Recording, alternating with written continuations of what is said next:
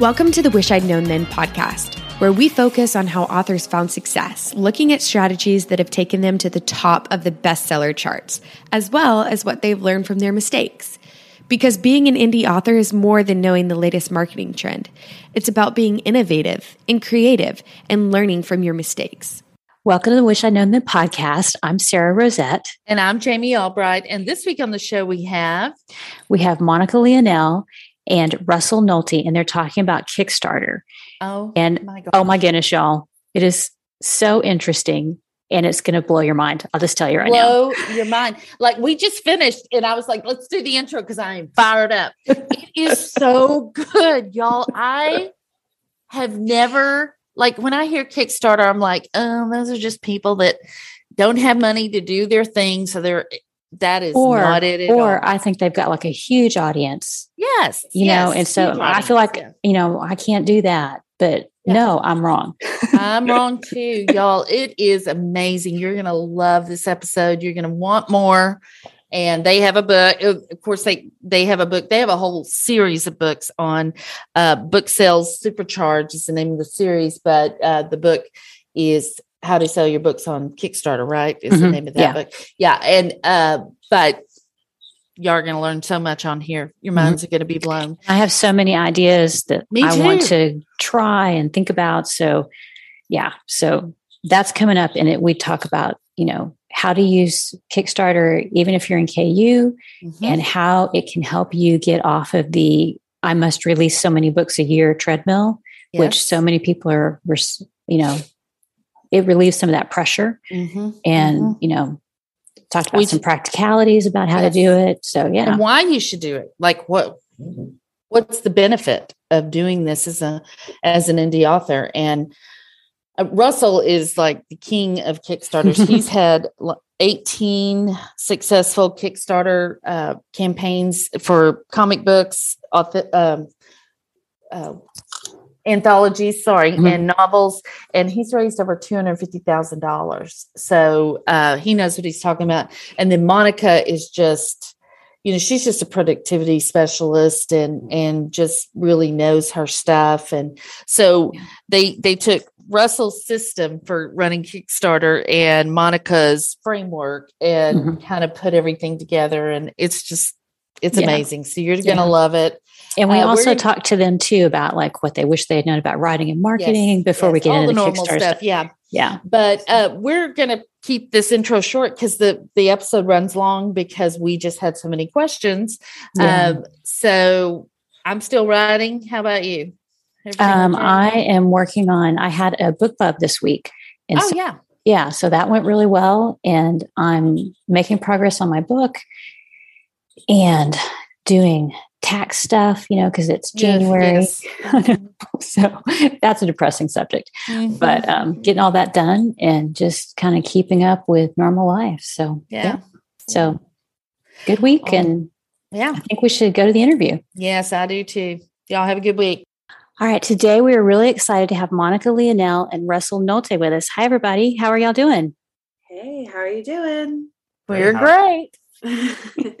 So we were hoping that you guys could each give us a short bio, kind of give us a little background on how you got into writing and what you write. Monica, do you want to go first? Sure. I started out writing young adult fantasy and sci-fi. And then I kind of took a detour into nonfiction for like 7 years. So other than that, though, coming back around to my fiction, and I've been writing fiction on and off during that time as well, of course. So I write nonfiction, couple series for authors. One is The Productive Novelist, and then the other is Book Sales Supercharged, which I co-authored with Russell. And we're going to talk about that today. So that's great. How about you, Russell? So I started in comics, and then I also took a detour into nonfiction, but a little bit differently. I made most of my living at shows for a long time, and people would come up to me asking me questions. And so I started nonfiction because I wanted people to buy my books and leave my table alone, so that like I could talk to people. And so I was like, well, if you buy my book, I'll like talk to you, but otherwise, like I got to talk to the next person. Like that's also why I had a blog and a podcast. Basically, all of my nonfiction was either the podcast was so I could interview creators who were successful and then implement their best secrets. And then the nonfiction was so people would like leave me alone so I could sell more books at a table. And it's funny because I talked to Monica. One of the first times I talked to her, she's like, your nonfiction is too long. And I was like, so true. And I was like, no, it's the perfect length because the perfect length that someone will get all the answers they need and then never talk to me again. She's like, yeah, that's the problem. Well, so he was talking about why it wasn't selling online, and I said, well, niche online, big fat book at a table at an event. So that was a huge insight that we both realized, which may be relevant during the conversation as well.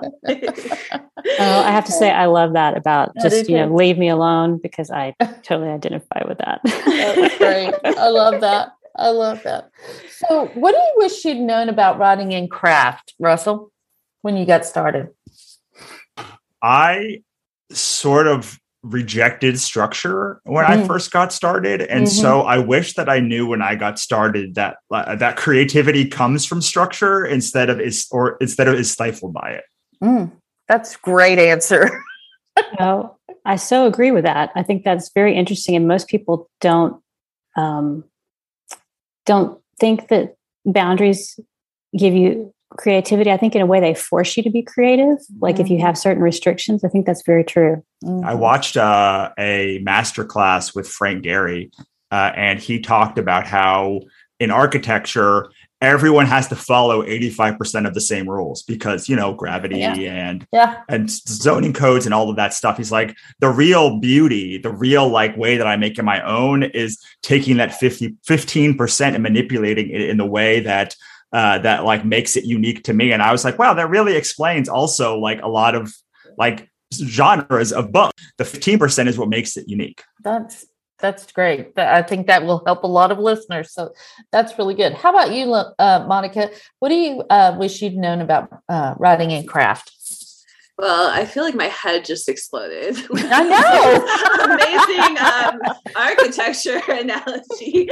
Because I would say like, that is the same thing. I wrote this long book that had like way too many characters, did not hit tropes, was 120,000 words, and was a young adult novel, which is very unusual. And it didn't work. And until I was willing to put the structure in place, that was when things did start working. And so I think I would probably say mine is the same as Russell's. Yeah. Wow. That's so good though, because people, they want to do something different and that's fine, but you still have to follow 85% of the rule, the structural rules.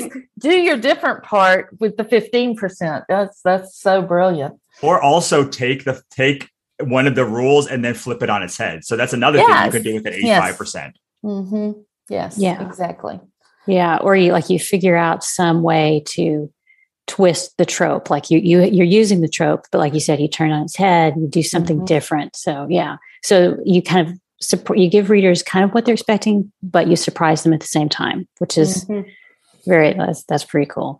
Well, what about marketing? What do you wish you'd known about marketing? Monica, do you want to go first? Sure. I think for me with marketing, it's like, it really is a checklist of things. So sometimes people make marketing like this huge drama, but it's like you literally just get a checklist of stuff and then you like check off the tasks. Right. And I think where people get stuck on it is when they focus on results, because you can't really focus on results right away. So, for me with marketing, it's always like, I'm just doing these tasks and nothing's happening. And I'm just like talking into the void for, days and days. But when I show up consistently and do that, all of a sudden things start to happen. And then if I just keep going. So I think with marketing, it's always like, it's just a checklist, first of all.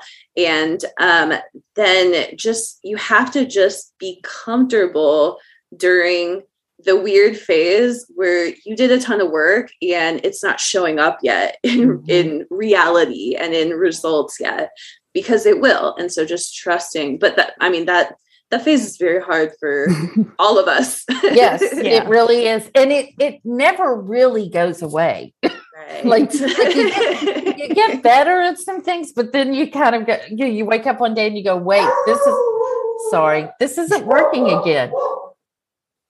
Yeah, I agree. Well, what about you, Russell? So I think I have one answer, but it has a couple of parts to it. So the first is that when you make something, you sell it forever. Like I still cannot believe that the first book I ever made sells just as well as it did like the very first time that I sold it, if not better.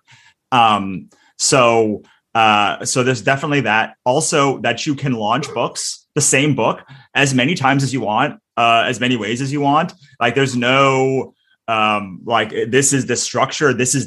It's like the cover can be different, the editing can be different, the back matter can be different. Like all or one of those things can change, and it can drastically increase your chances of success. I know the first cover that we had for Ichabod Jones, to the 7th cover, sales quadrupled just on changing the cover and getting the marketing messaging right. So yeah, I had a third one, but I forget it. But those were the two big ones where like, the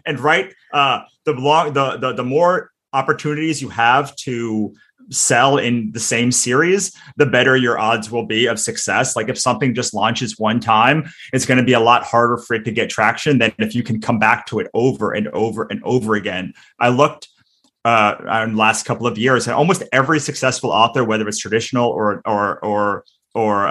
indie, has a long series, at least one long series that goes 8, 10, 12 books.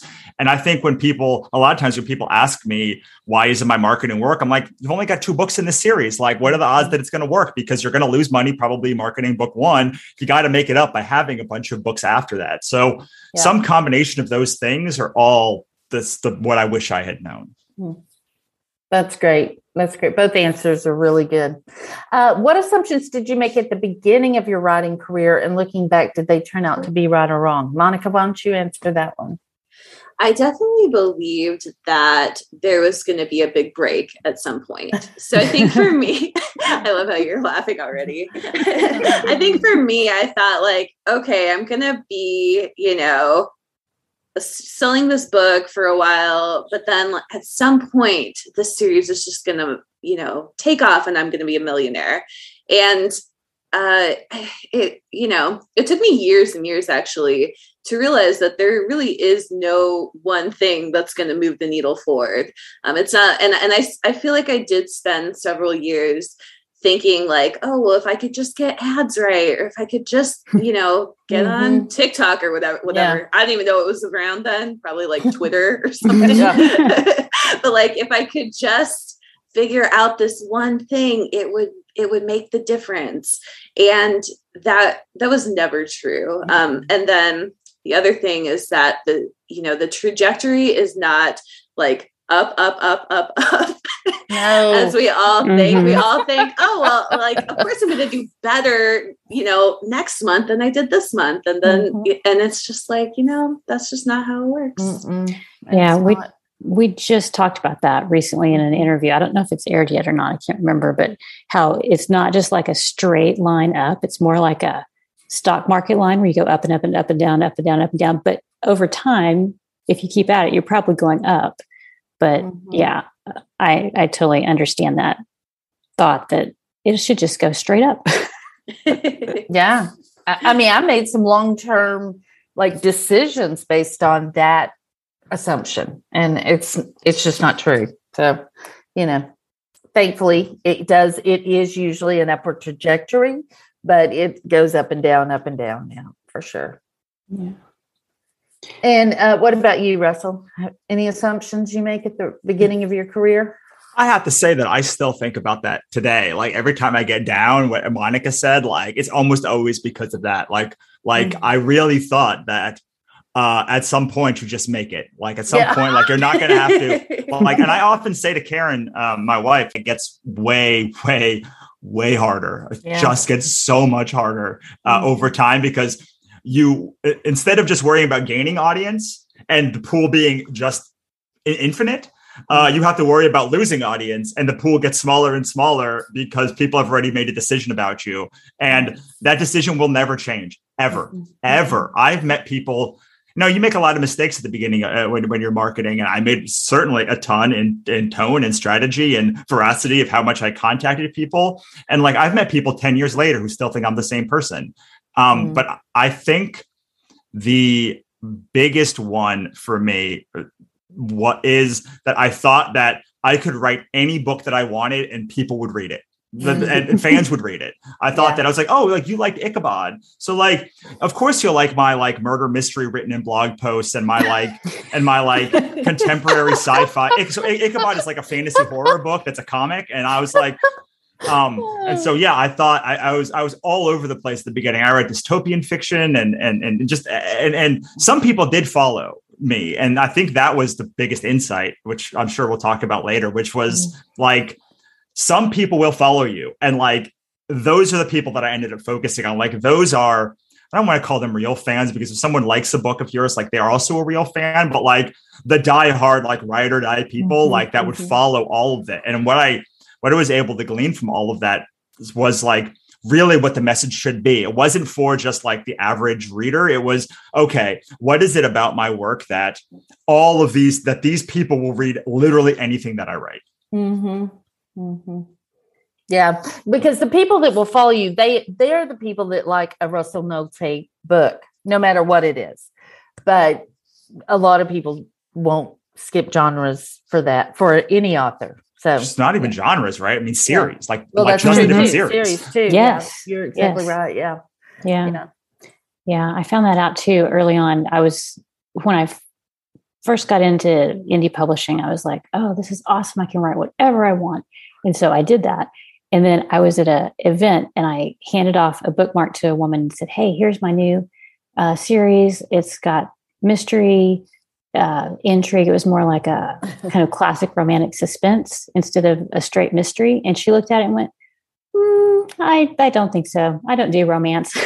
And she liked my other books. So I was like, oh, okay. Not everybody is going to follow me over just because they enjoyed one book. So that was a hard lesson to learn for me too. But sometimes I think you have to write all the different things to figure it out, Yeah.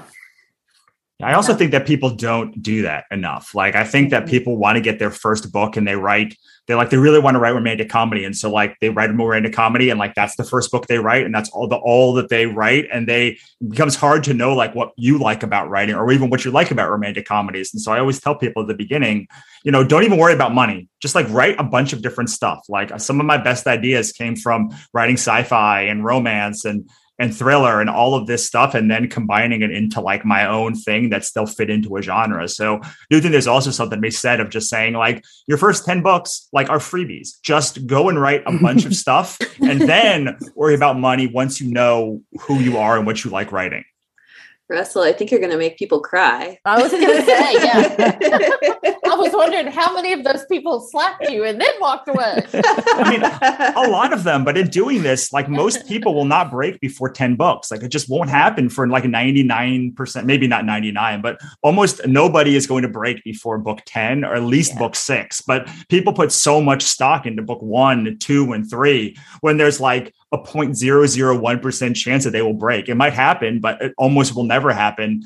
Instead of saying, I'd like to try this and this and this. And I think all of that can make you a better writer and a more sticky writer at the end.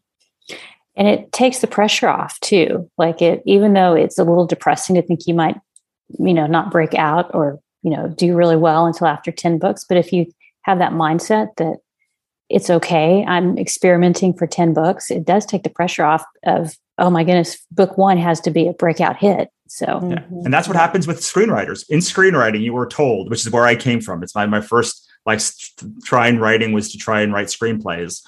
And they tell you your first 10 scripts are just going to suck. Like they're just going to be bad. Just write them and you'll figure it out along the way. And it was so freeing to be like, oh, this first one's going to be bad. Yep. That one was real bad. The second one was a little bit better. The third one was a little bit better. And over time, like you sort of figured it out, but it was so freeing to hear your books are just going to, your scripts are just going to suck at the beginning. There's literally nothing you can do about it except write them. Right. Mm-hmm. Well, we like to talk about lessons learned, and we've already touched on some of this, but one of the questions we like to ask is, have you ever had what you thought was just like a brilliant idea, and then it turned out to be not so great, something that, possibly learn from over, looking back? Either one of you want to take a crack at that question?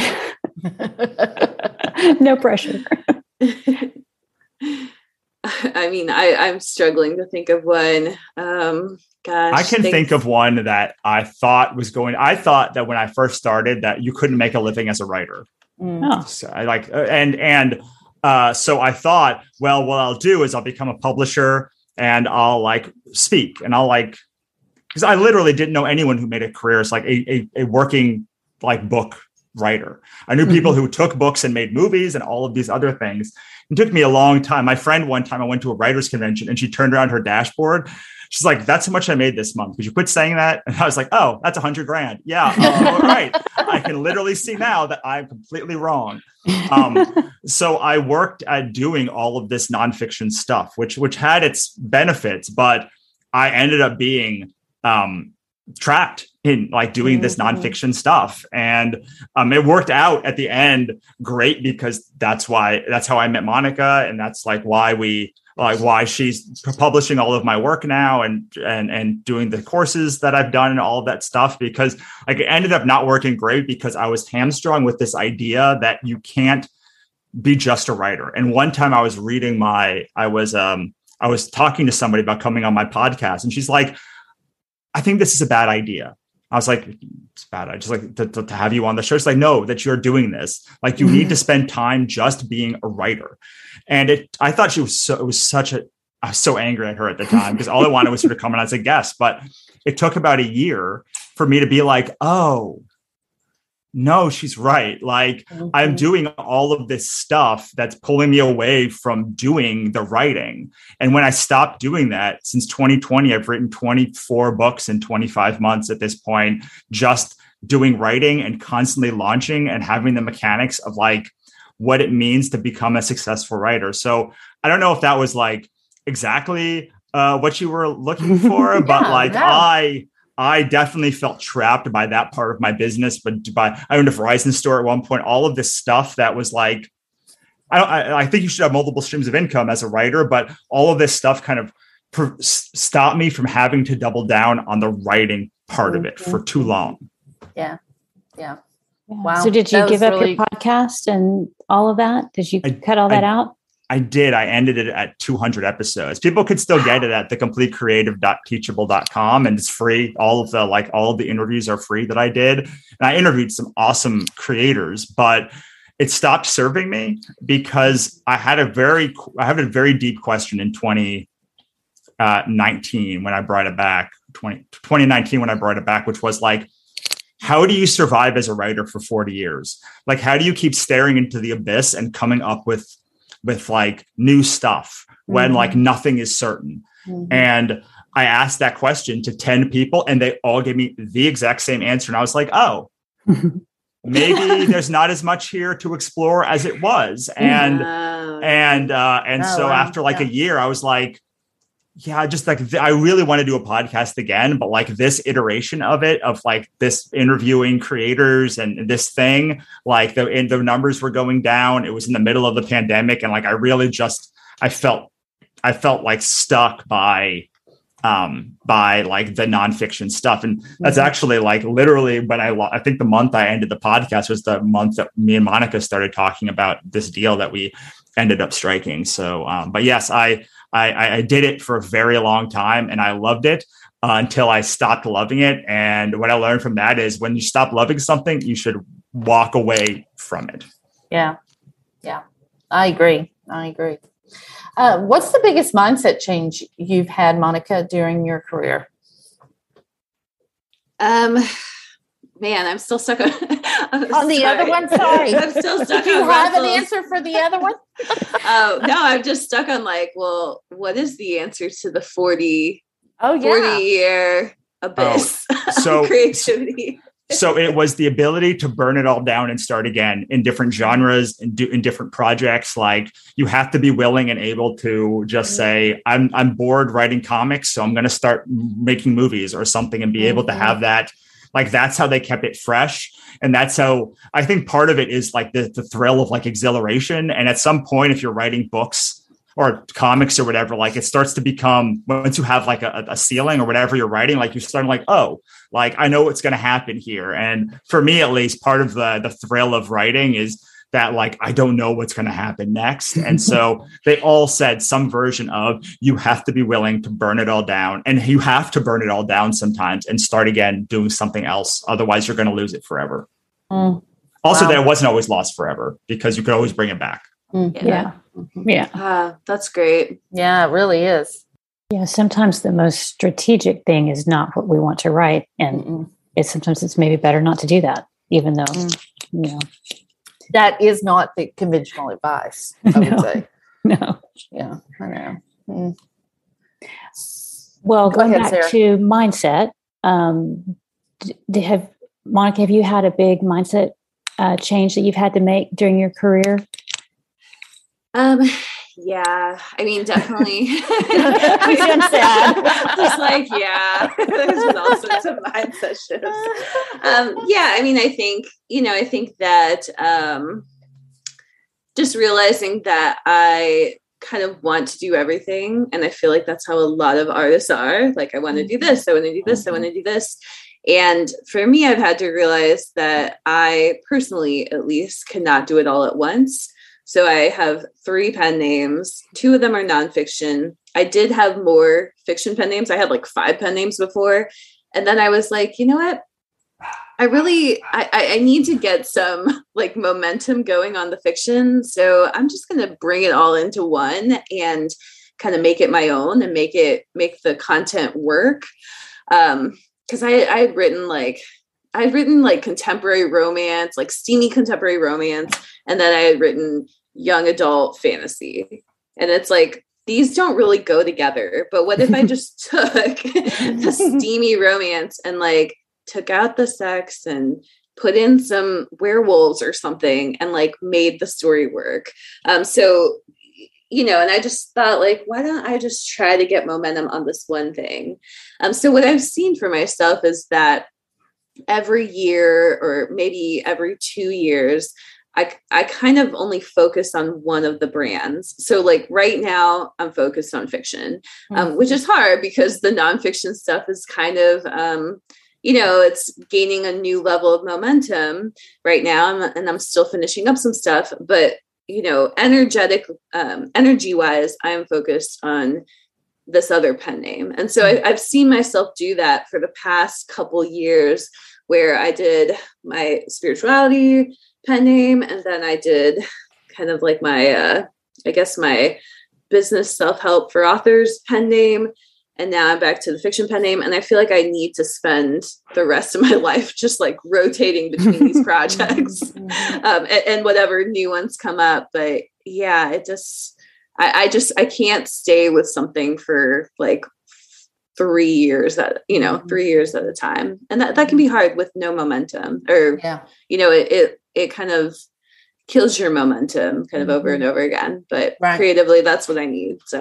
Well, I think that's great. I mean, I think it's important that you know that and that you take steps to make that happen because you're going to be happier in the long run and have a better career because of it, I think.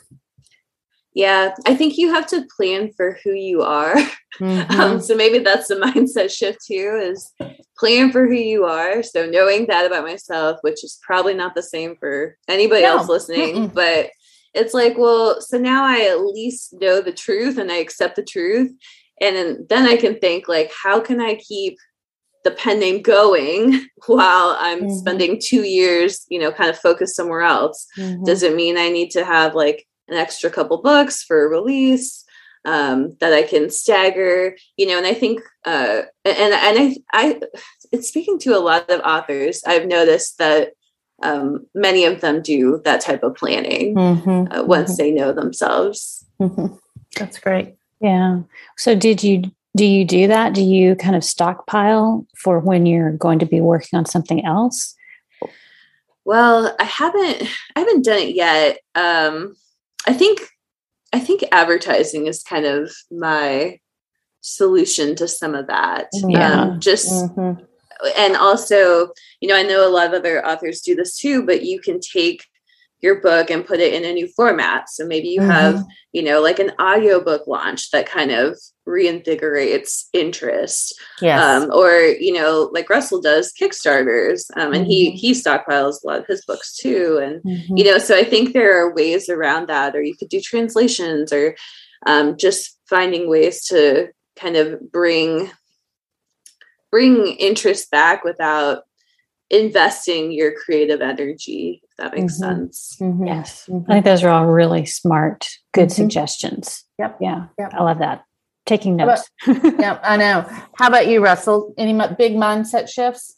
Yeah, I think mine was kind of, I don't want to say the opposite, because it really was know yourself as well. But like, I write pretty niche books. And my whole career, like, it's dumb that I write paranormal romance. Like, I should be writing paranormal romance. My books are like literally like 1 degree from it. And like, it's such a bigger category than like the weird off category that I have. But like, I've been trying, or paranormal cozy mystery, which I love reading. One of those two I should be writing. But for the past, I don't know, 6 or 8 months, I had been trying to be like, my next series is going to be one of these two things. I think me and Monica talked about it at 20 books. And like, I was literally blocked from, like, I didn't have one idea for 6 or 8 months. And it wasn't until I was like, I have literally no idea. I'm just going to do whatever, that I had this like idea for this huge, like, epic fantasy, high fantasy, like, series. And which I think is still like a degree more in the zone of popularity than what I write. But I couldn't. And then I had another idea like 2 weeks ago, and I was like, this is never going to work. I'm not putting this in. But it kept fighting to come up again and again and again. I don't know if you had this ever happen to you, but like, I try and put the idea down and just it will not shut up. Like, I'll be in movies, I'll be asleep, like, I'll be wherever it is, like, this idea. And I'm like, this is a terribly unpopular idea. Like, this is not in the genre. This is not a thing. But then I was thinking about it, and suddenly I was like, I have been wanting to do a short story collection. Maybe I can use this as like the encompassing, like the bookend for this story, pieces of this story. And that maybe I can set it in, because it's a book. The idea is like a story, like, during the apocalypse, this girl finds this radio station and like starts broadcasting from it, and like ends up building like this found family from it, which I was like, this is such a cute idea. But like, I only want good things to happen to this person. And I know if I write a book of this people, there's going to be zombies and stuff. And I just, and I was like, I don't want that. I don't want zombies or any of this stuff. Sorry. So it's okay. I think that's hilarious. Go ahead. You don't want zombies. Go ahead. I wanted it to be just like this very like cute pastiche of like the apocalypse, where this person like builds a home and a family and a found family. So I was like, but I know I can't do that if I write a book. But I found that like there's a part of the God's verse that happens in the apocalypse. It's like, if I set this book in the apocalypse during the God's verse, maybe the God's verse people will buy it, and then like I can bookend it with like this story that I really want to tell. And I could just have like 4 vignettes of this person as she builds this radio station and this family for herself. And like, I only have to show 4 pieces. I could make that just like happy pieces. And so I did that, and I finished that book like this morning, right before I came on here. And I was like, okay, like, I don't know if this is going to sell, but it's a short story collection. It probably wasn't going to sell very well anyway, but I need to do the short story collection because I have all these short stories. So these kind of things molded together. But it wasn't until I kind of was like, all right, Russell, like, you're going to be writing big, like, mythology, fairy tale, dragon books, like, for the rest of your career, because that's the thing you keep bringing to. So like, you might as well. And my manager hates it because like, he can't sell big dragon fantasy books into like Hollywood, because they're very big books that require a very big budget. And like, I don't have a big publisher behind me, so they don't buy it. but like, I can't like, so I have to just like live with the person that I am. And that probably has been the hardest thing outside of writing too, is just like, have to live with the human you are and like try and somehow fit like, and be okay with whatever that happens. I was talking with my wife last night or 2 nights ago. And we were talking about like a bunch of friends of mine, like have big publishers and they're starting to get like a lot of traction. And she's like, do you regret doing the indie route? And I was like, well, like I did get a publisher and they screwed up my launch. So like, I can regret how it went. Like I sure shoot and wish that book sold 50,000 copies because my career would be a whole lot different now, but like it didn't. And so I ended up doing this other thing. And I have had book publishers before and they've also screwed up my launches. And so like, do I regret that thing that happened there? Yeah, sure. I regret the thing that happened there, but like, I can't possibly regret the career that I have because it was the only option available to me. Right. Wow. Yeah. That is really great mindset shift. And I said in my talk at 20 Books that people should take what they learned at 20 Books from these really prolific authors who do all this stuff and make it fit into their lifestyle as opposed to making their lifestyle fit into someone else who maybe has a different personality, a different everything than you. That's just never going to work. So yeah, that's really hard with nonfiction as well. I don't know if Monica feels like this, but I know that like it's very hard to tell someone exactly what to do because their experience will differ than yours. And they'll say, I followed the thing you put in this book to the letter and it did not work. And all you can say to that is like, you have to mold it. And like, anyway, I don't know. That part is very hard for me in nonfiction. Yeah. Well, speaking of nonfiction, so you guys have a series of books. It's called Book Sales Supercharged. And why don't you tell us about that, Monica?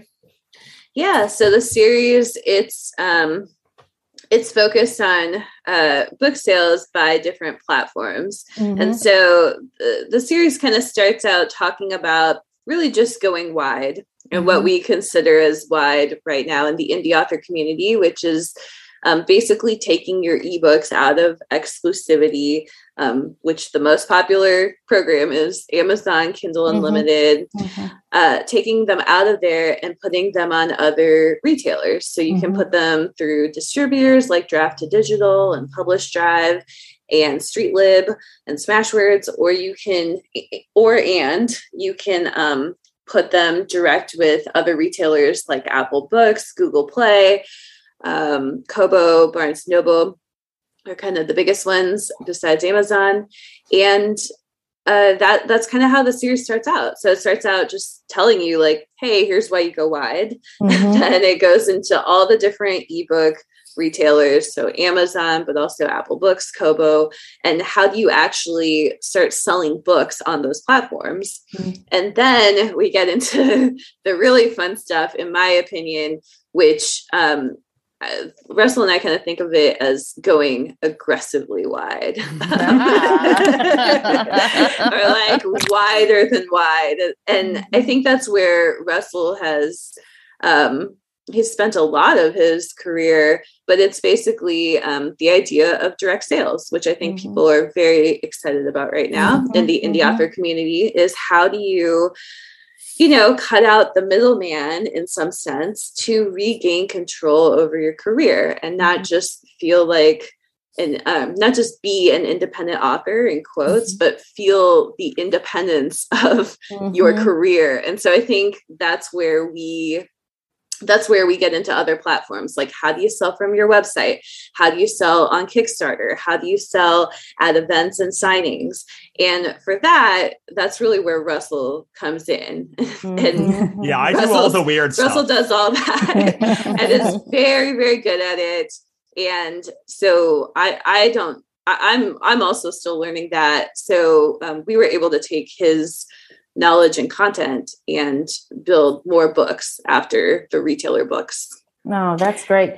So speaking of Kickstarter, though, I heard you say, Monica, on one of your YouTube things that Russell, he's an 18 times Kickstarter success story, and he's raised over $250,000.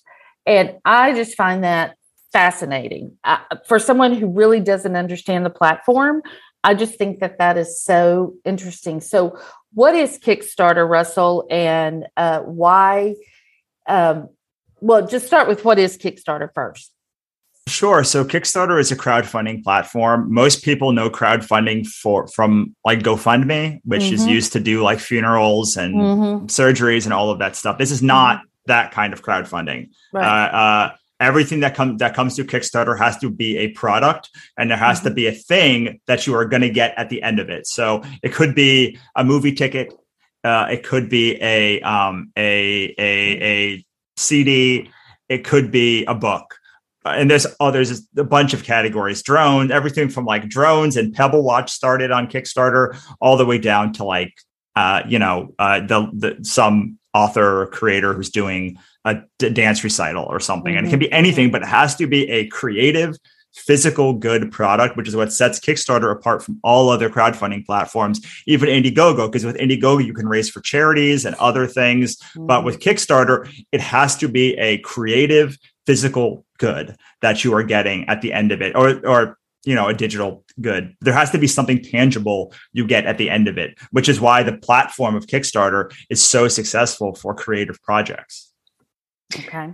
So that was one of our questions was, kind of what's the difference between Patreon and Kickstarter? Because so to me, it sounds like Patreon, that could be for physical products, but not necessarily. It could be just, hey, support me.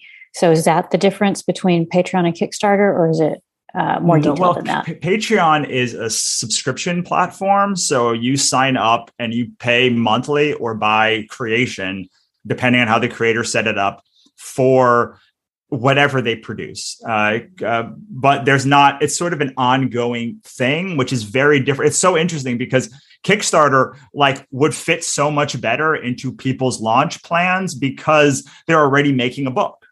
Patreon is a whole different beast where they're having to create things probably exclusively for Patreon that is outside of what they're already doing, which is why I don't do Patreon personally, because I don't want to be, I've done subscription stuff before, and I don't want to feel beholden to do extra stuff that I'm not doing already for the Patreon platform. So that's the difference. Kickstarter is a one-off crowdfunding platform. You say, I want to raise money for this book launch, or whatever the thing is. I'm just going to say books from now on because we're all authors, right?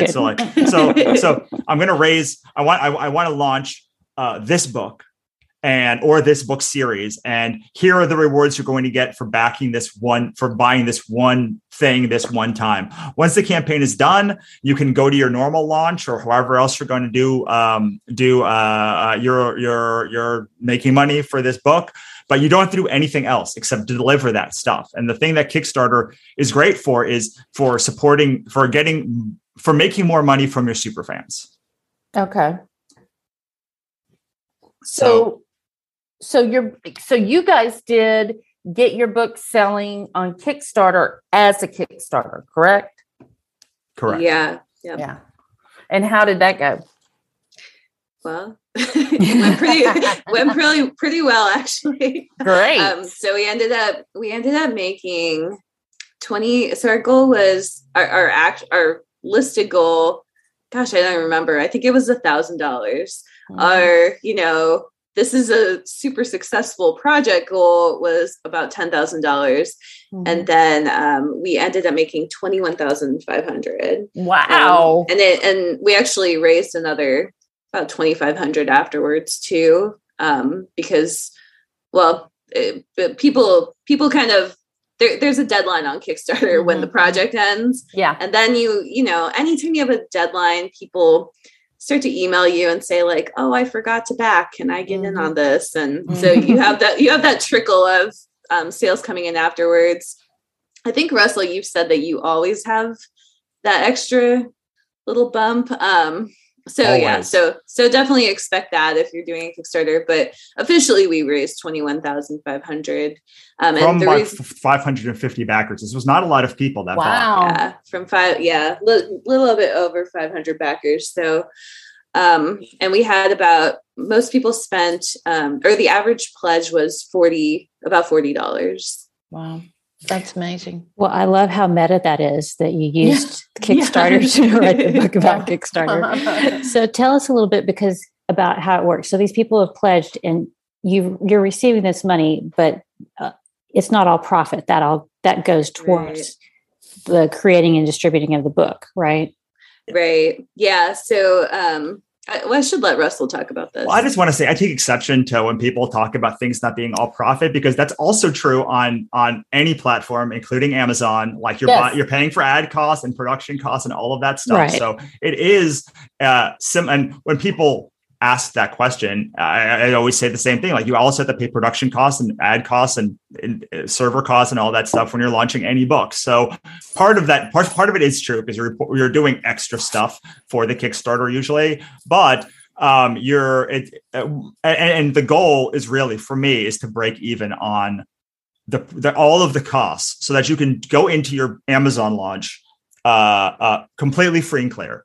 So you're by the time you launch on Amazon, you have raised enough money to make all of to be able to hopefully have a little bit of a war chest to do ads with, but you don't have to go into your Amazon launch or your book launch in the red, which was horrible for me. Like I've done this. I did all my launches through Kickstarter for first, and then in 2019 I tried to do a launch where it was just on Amazon, and I felt like I was paralyzed because I was like, wait, I don't know if this book is successful. I have no clue. I have no barometer. I have no money. I'm like $10,000 in the hole in this series. So like whereas when I then brought that book to Kickstarter, we were able to break even on all of that and build this sort of war chest for advertising and other costs. But yes, it is not all profit.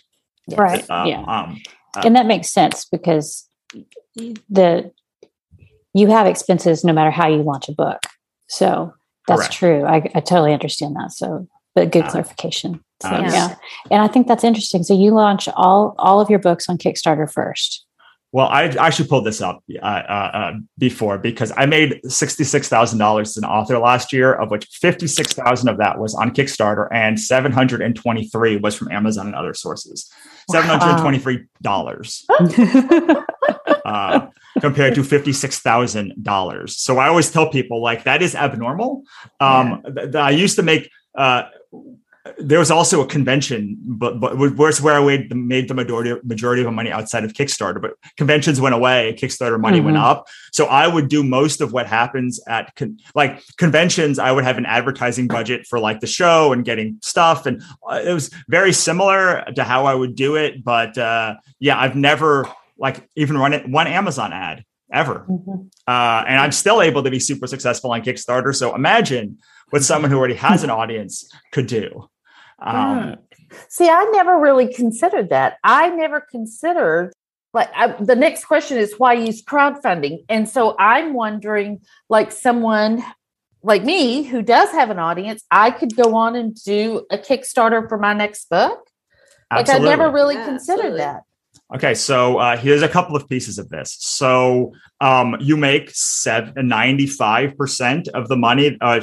It's a little bit less. It's like 92. I'm just going to say you make 90% of every dollar goes back to you. Wow. So as opposed to anywhere from 33 cents to 70 cents going back to you. So you just make way more money. Also, because they don't have also bots or anything on Kickstarter, really, because every campaign goes away after at most 60 days. You can invite friends, family, and all the people you say never buy my book on Amazon because it ruins my also bots, which is something that Monica actually told me about, clued me into. I never even thought about that, but it's true. Like if you don't want your friends and family ruining your also bots, they can all buy on Kickstarter and you never have to worry about that. Thirdly, there are all sorts of special things that I'm sure your fans have asked for or you want to give them. So for instance, one of the big ones on my 2 launches ago was Tuckerization, which is being written into the book. So I offered for $75. This was not the Kickstarter book. This was my book, Void Calls Us Home, which we were doing a special edition hardcover of. I offered for $75. You got written into the book as a minor character. And I just went through, I had a list of like 20 names and I just was like, that's a woman's name, or presenting as a woman's name. Like this person is going to be that now. And I just went through and like changed all of basically the names for this special edition and then re-uploaded all of the stuff. But, a book is $25. That means at $75, that's $50 of profit. Or I think the book was $40. So that's $35 of profit margin. I always do a thing for $50, which is getting a special thanks in the book.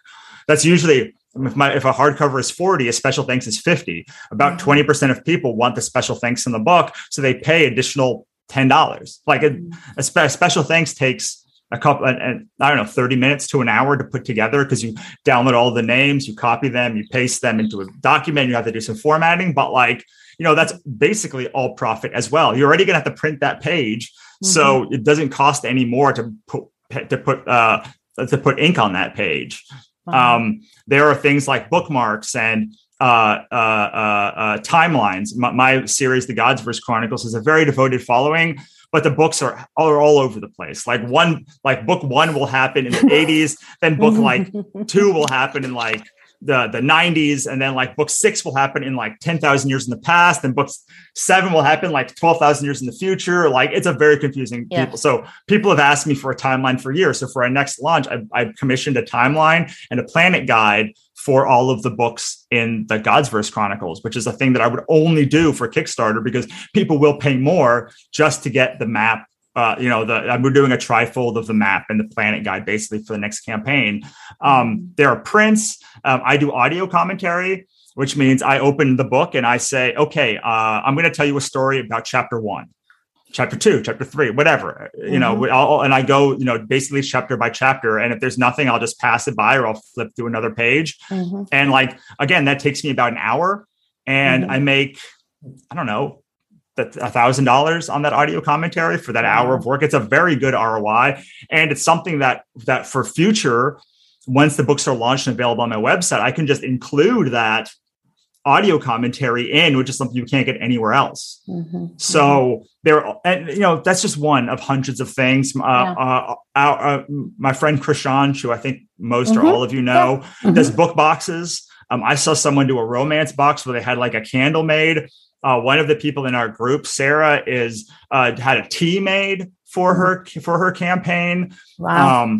I got my artist to use to allow me to offer a virgin print of the virgin cover, which is the cover with no words on it for the first book in the series. It's this big dragon who's holding this girl in the air, and she's defiantly looking back at this dragon. And I got them to offer, I got her to offer to allow me to do the print. And so these are all things that people paid $24 for that print. By the way, the 5x7 print, they got all 3 books in the trilogy as well, but they paid $24 just for that print. Wow. So all of these things are pieces that you can add that really are for the super fan.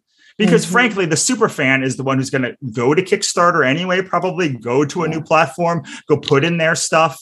And so you want to make that very attractive for them. And you want to say, oh, you guys have always wanted, I don't know, this brooch that that one of the characters wears, or one of my friends made a sword. It was $500 for this to get this sword.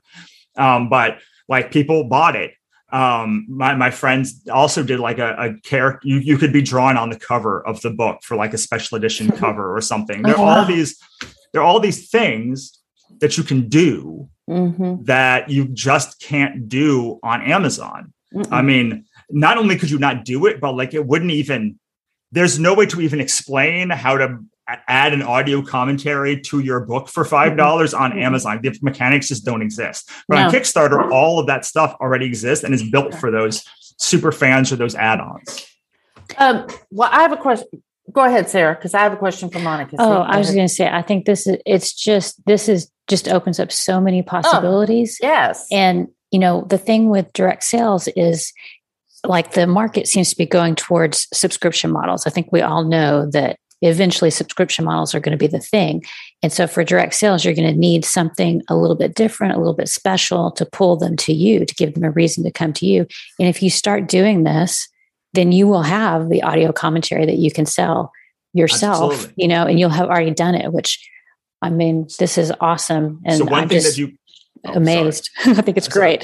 Like one thing you can do, and we were thinking about doing, we used to have an app, was to say, like, if you spent this much money on Kickstarter or through our sales through this, you would get access to the app for a year. Now we can't do that, but like you could do, a subscription to a series, and similarly a Substack or something, and say, you can't do it on Patreon because Patreon does not allow you to give free subscriptions to people, but Substack does. And you could say, hey, for $20, like the whole campaign could be about like opening your Substack. You'd have to kind of word it differently than that, obviously, but like you would say $20, you get a year subscription to my Substack. And like, that could be just the whole thing. People do apps stuff all of the time on there. And that could be a way to drive, or, hey, we're doing a book launch. And also for $10 more, you can get a year to our Substack, or like whatever our thing, our private membership community, which you can also build on your website or anywhere else, which has all the audio commentary, or it has the free book serial that I'm releasing that, used to be, that's on Radish also, but like you get it for free, and like with audio commentary or like whatever other thing. And there's just all of these things you can do. Again, that just does not have the functionality. And the great thing is you don't have to build from scratch like you do on your website, because Kickstarter has millions upon millions of people who are using their service already, looking for creative projects. Yeah. Wow. That's amazing. So Monica, if I launch my book on Kickstarter, I'm in KU. So that's going to certainly affect my rank. Is it better on Amazon? So is it better if you're wide to do this, or can you do it on KU, do you think, and make it work? I do think you can do your book in KU. So, I mean, the first thing is that your book is going to be, even if it's available for pre-order, your KU term doesn't start until you actually release. Correct. So if you want to sell, you can have your book on pre-order. And if you want to sell your book on Kickstarter during the pre-order, you can still do that. Okay. Does it affect your rank? I mean, it could, but if you're like, let's say it's a very successful Kickstarter and you have about 500 people backing it. Well, I mean that, how many, so for some people that would affect their rank significantly, because that's a lot of pre-orders. But, I think for some, especially like very popular authors, they can probably go without that in their algorithms, or they can make it up with ads or something else. The other thing is that you can do like bundles. So it could be like ebook, audiobook, print book, or it could be just the print book. So, I think print is probably the most popular format on Kickstarter right now. Just because it has its roots in comics, in picture books, in like art type of books, artistic books that would not do well in print on demand, basically. Right. So yeah, I do. And with romance authors in particular, we are seeing a lot of book boxes. And we actually just saw one that, it is a popular author. I can't remember her name right now. But she did, I think it was $175,000 in book boxes. And she sold her book box for, it was either 100 or 200. Maybe there was like a deluxe version or something, but that's a big chunk of change. Yeah, it is. And then she probably went on. Who cares about rank? Yeah. It's like, do you need this rank anyway? I mean, that's a lot of money to make for a month or two of work to put together the campaign. And I don't think she maybe had 1,000 or maybe a couple thousand backers, But I mean, that's a lot of money to make off of that small of a group.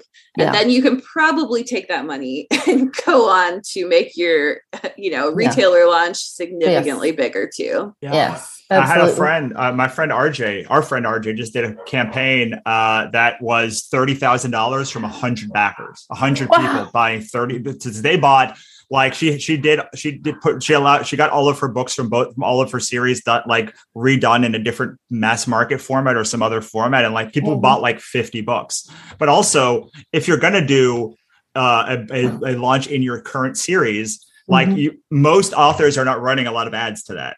So like probably you're not going to like, you're just going to be capturing those 500 people who would have already bought anyway. Yeah. And making a lot more money on them. And more importantly, you're going to be able to, you get their email.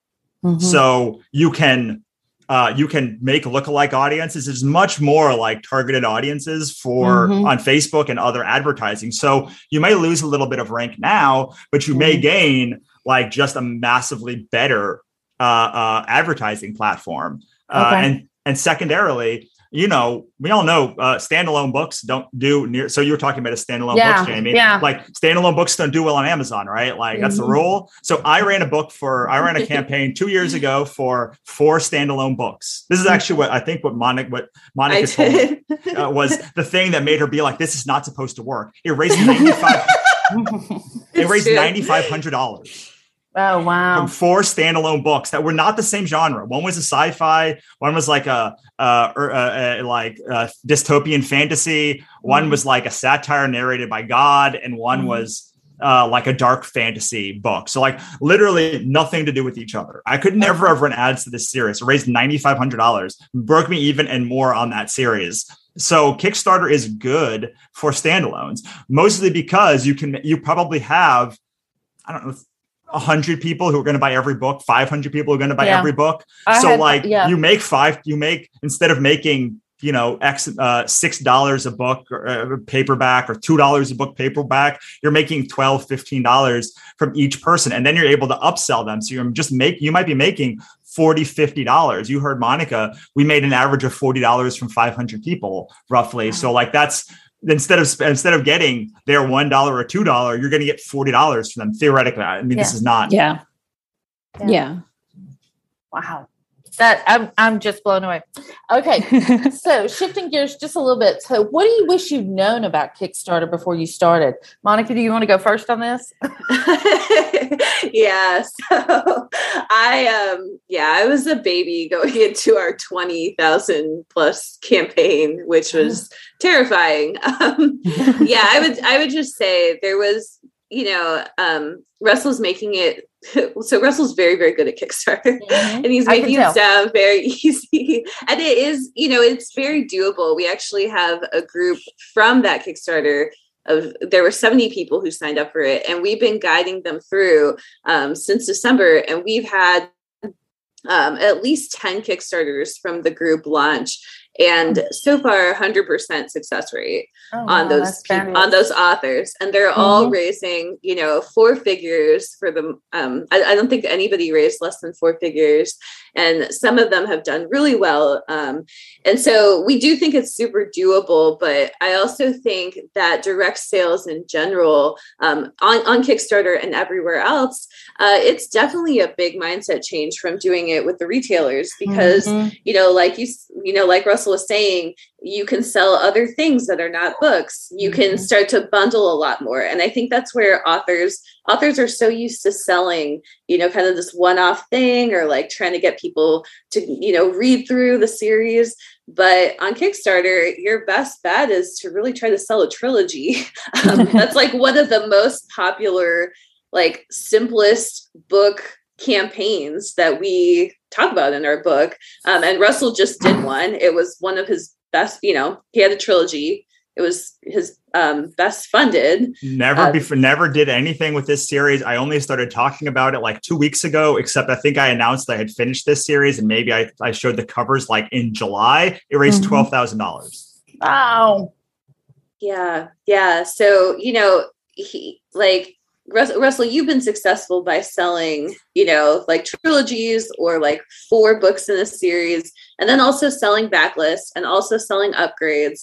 And I think that authors, they really have to kind of wrap their minds around, the type of stuff that they see in like the nonfiction space or in the art space, where you're going to have to think a little bit more about how you can increase your revenue per reader, how you can deliver.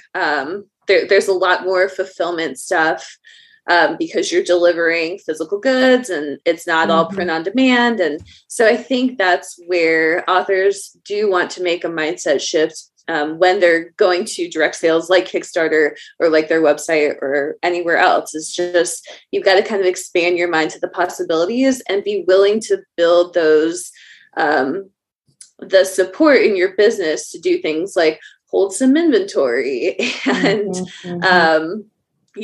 take payments from your website and, that type of stuff that authors have been, historically intimidated by from when I've spoken to them. Yeah. Well, and there's also, we talked about just launching a book, but I think for a successful author, the biggest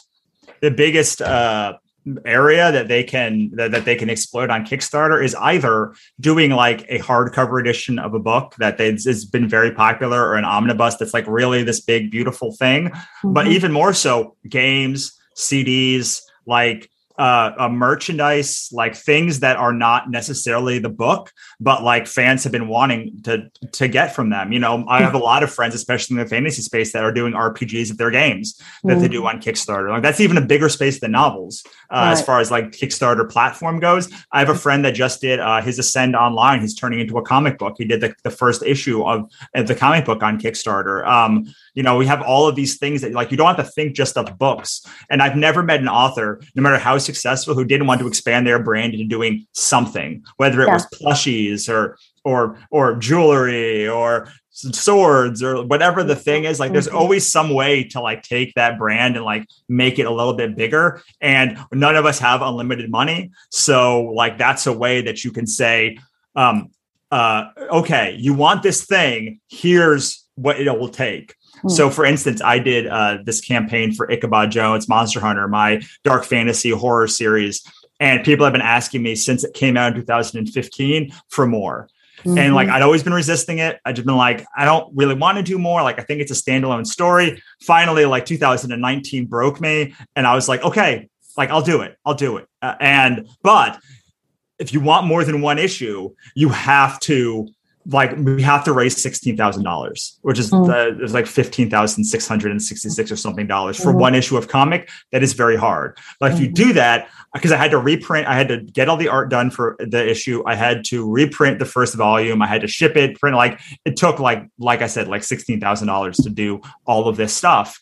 But they raised it. They raised, I think it was like $16,180 or something around there. Wow. And so like, I have now completed 3 volumes of Ichabod that have each been funded through Kickstarter because I made this thing where it's like, if you want more of this book, you must tell me. And then if you want me to continue it, you have to keep telling me. Otherwise, I'm not going to do that. So there are all these other ways that aren't just like, I have a book. Like I have very popular books that like, just, have never done anything with that. Like I might be like, hey, okay, like here's a standalone I did. Like if you want me to write like Julie's side story, like a parallel thing, like it's going to cost this much money, and then I'll do it. Yeah. So I have a couple of practical questions. So how do you estimate the cost? Like, I'm like, if you've done a hardcover book, you can kind of figure that out. How detailed do you get in your cost estimation for what you set your goals for? In the book, we definitely have all 7, I think, set parts of the piece, which is production, printing. So production would be like getting all of the art and editing and all of that stuff. Printing, which is printing the book, shipping, which is getting the book out. So that would include shipping materials and stuff. Kickstarter fees and backer kit fees, if you're going to use that. Your time. And then there are two others that I don't remember because I don't have it open in front of me. We'll just go get the book. I'm definitely just get the book. I'm definitely getting the book anyway, so that's fine. Yeah. But you I don't know. I usually plan for in a 200 person campaign, 250 person campaign. I usually have about 50 books that I have to buy of each book that I'm going to have in the campaign. So I usually set my goal at whatever that is. Like I'm going to have to print 50 or 100 if you want to be like really generous about it.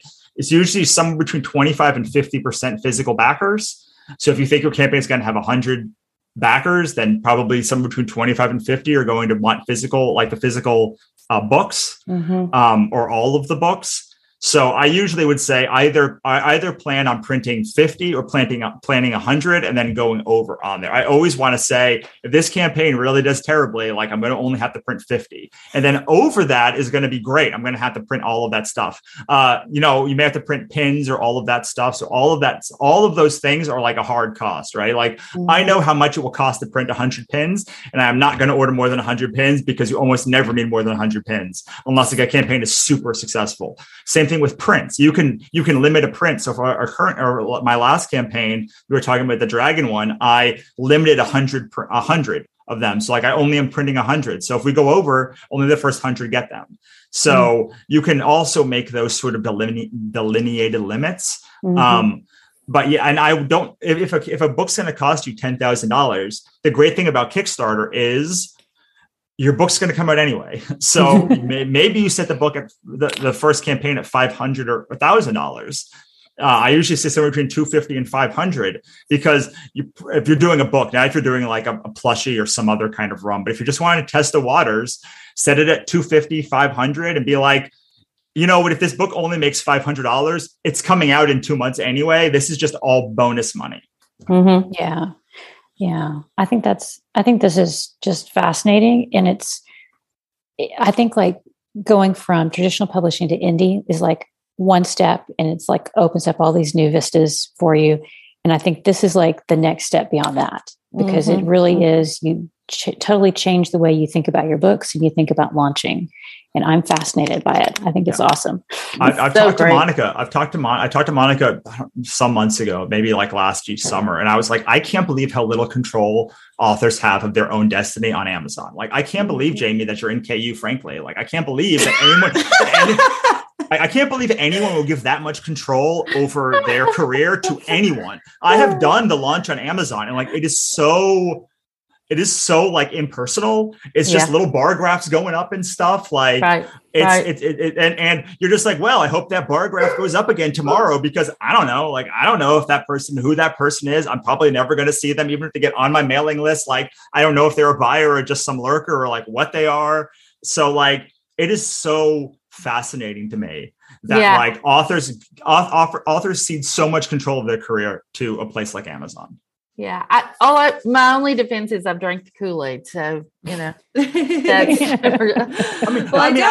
I understand it in a like money sense, but like as for me, when I did those books, I suddenly understood authors that complain about like a lot of stuff, because it was impersonal. It felt like I made no connection with anyone. I had no idea who was reading it or enjoying it or coming back for the next book. And like, I have lots of friends who like often went on about that. And I kind of was like, I don't understand. I like, no, you don't know all of your fans. Like you don't talk to them and like have emails, and like, you don't see their name as you're shipping them books. Like, I don't understand any of that stuff. And over the last couple of years, what I've really grown to appreciate is taking a day and putting out all of the labels and everything, and then sticking all of the books and like printing it, because not only is it like a sense of accomplishment that never feels like, I never feel like typing on the ones and zeros never like feels accomplishment, but like having one book to go in the done pile and then 50, and then being able to see the people and recognize the names is like both meditative and restorative to me in that way. And I only really got that from like having a launch on Amazon and other places. Now that I don't like, I'm sure they're great, but like, I do want that control. Yeah. Yeah, no, I can 100% see that. This has just been fabulous. So good. Like my brain is about to explode because I've got illustrated covers that I think I'm going to do and all of this stuff, for existing books. And the possibilities are just running around in my head and I just appreciate it so much. So yes, me too. Tell people where they can find out more about you guys individually, about the series, the book sales supercharger, and all of that. Well, I am at theworldneedsyourpassion.com, and then the Book Sales Supercharged series, it's on it's definitely on Amazon. It will be on all retailers soon. And obviously it's on Kickstarter as well. Yes. And you can actually, if you wanted to go to our Kickstarter store, you could buy it direct. And it's also on my website at theworldneedsyourbook.com, my other website. So you could buy it as a bundle there too. That's great. And you, Russell? You can go to my website, russellnolte.com, where I just realized I don't have links to go and buy those books. So that's going to change real soon.